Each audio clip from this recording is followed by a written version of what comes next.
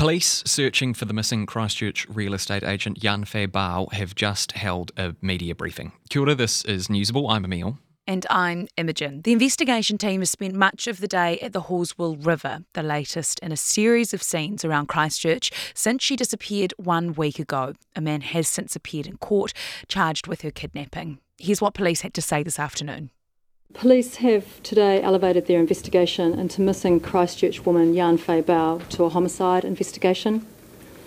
Our search for Miss Bao is continuing, with significant police resources committing to finding her and bringing her home to family. We have today informed Miss Bao's loved ones of the development, and we know it is the news they did not want to hear.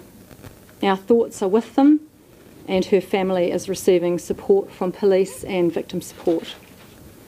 Search efforts have taken place today in and around the Halswell River, the Green Park area, Lake Terrace Road, and the New Brighton Road and Palmers Road intersection. Staff remain at a property on Trevor Street conducting a forensic examination.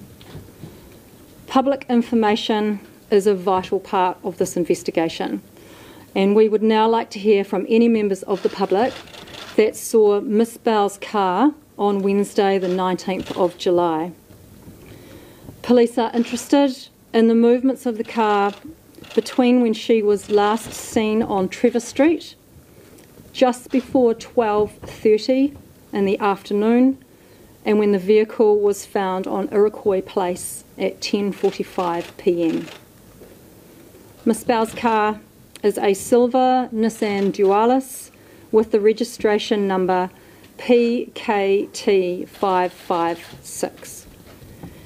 Further charges for a 52-year-old man charged with kidnapping on Sunday are being considered, and Miss Bao's family continue to ask for privacy as they process this situation.